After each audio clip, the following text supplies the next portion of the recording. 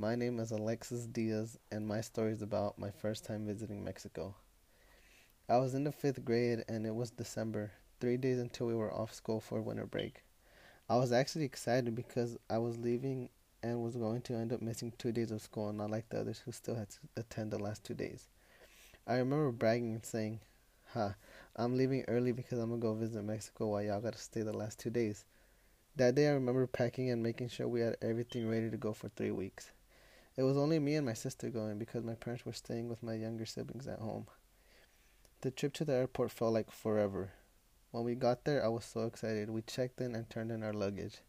I couldn't stop thinking, finally 3 weeks without my younger brothers and my parents. This should be great. As we said goodbye to each other, I was hyped to leave and be free. Boarding the plane was fun and exciting. I was ready to leave. As the plane took off, I was very entertained because I never had flew in a plane, and it was nighttime, and as we flew, I looked down and saw the city lights.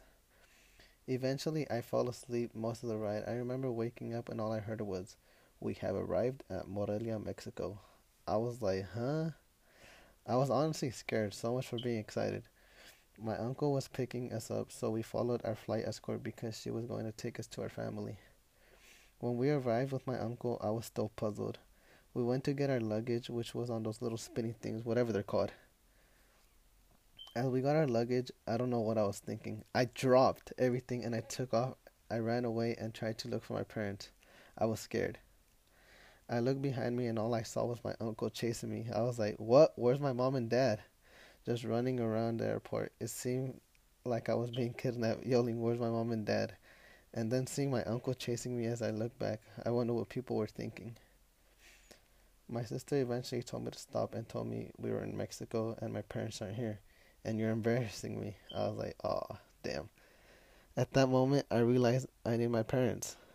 We weren't at our final destination yet. We still had to go to my grandma's house because that's where we were going to stay.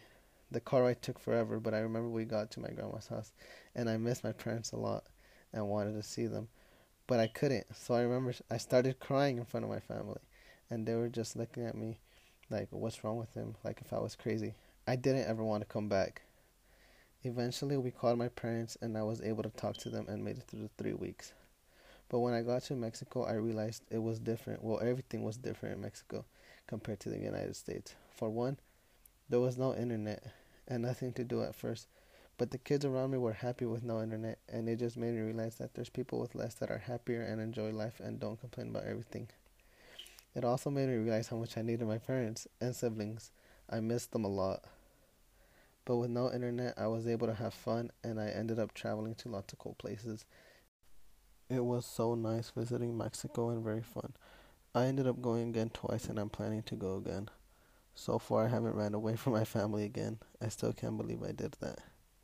Thanks for listening.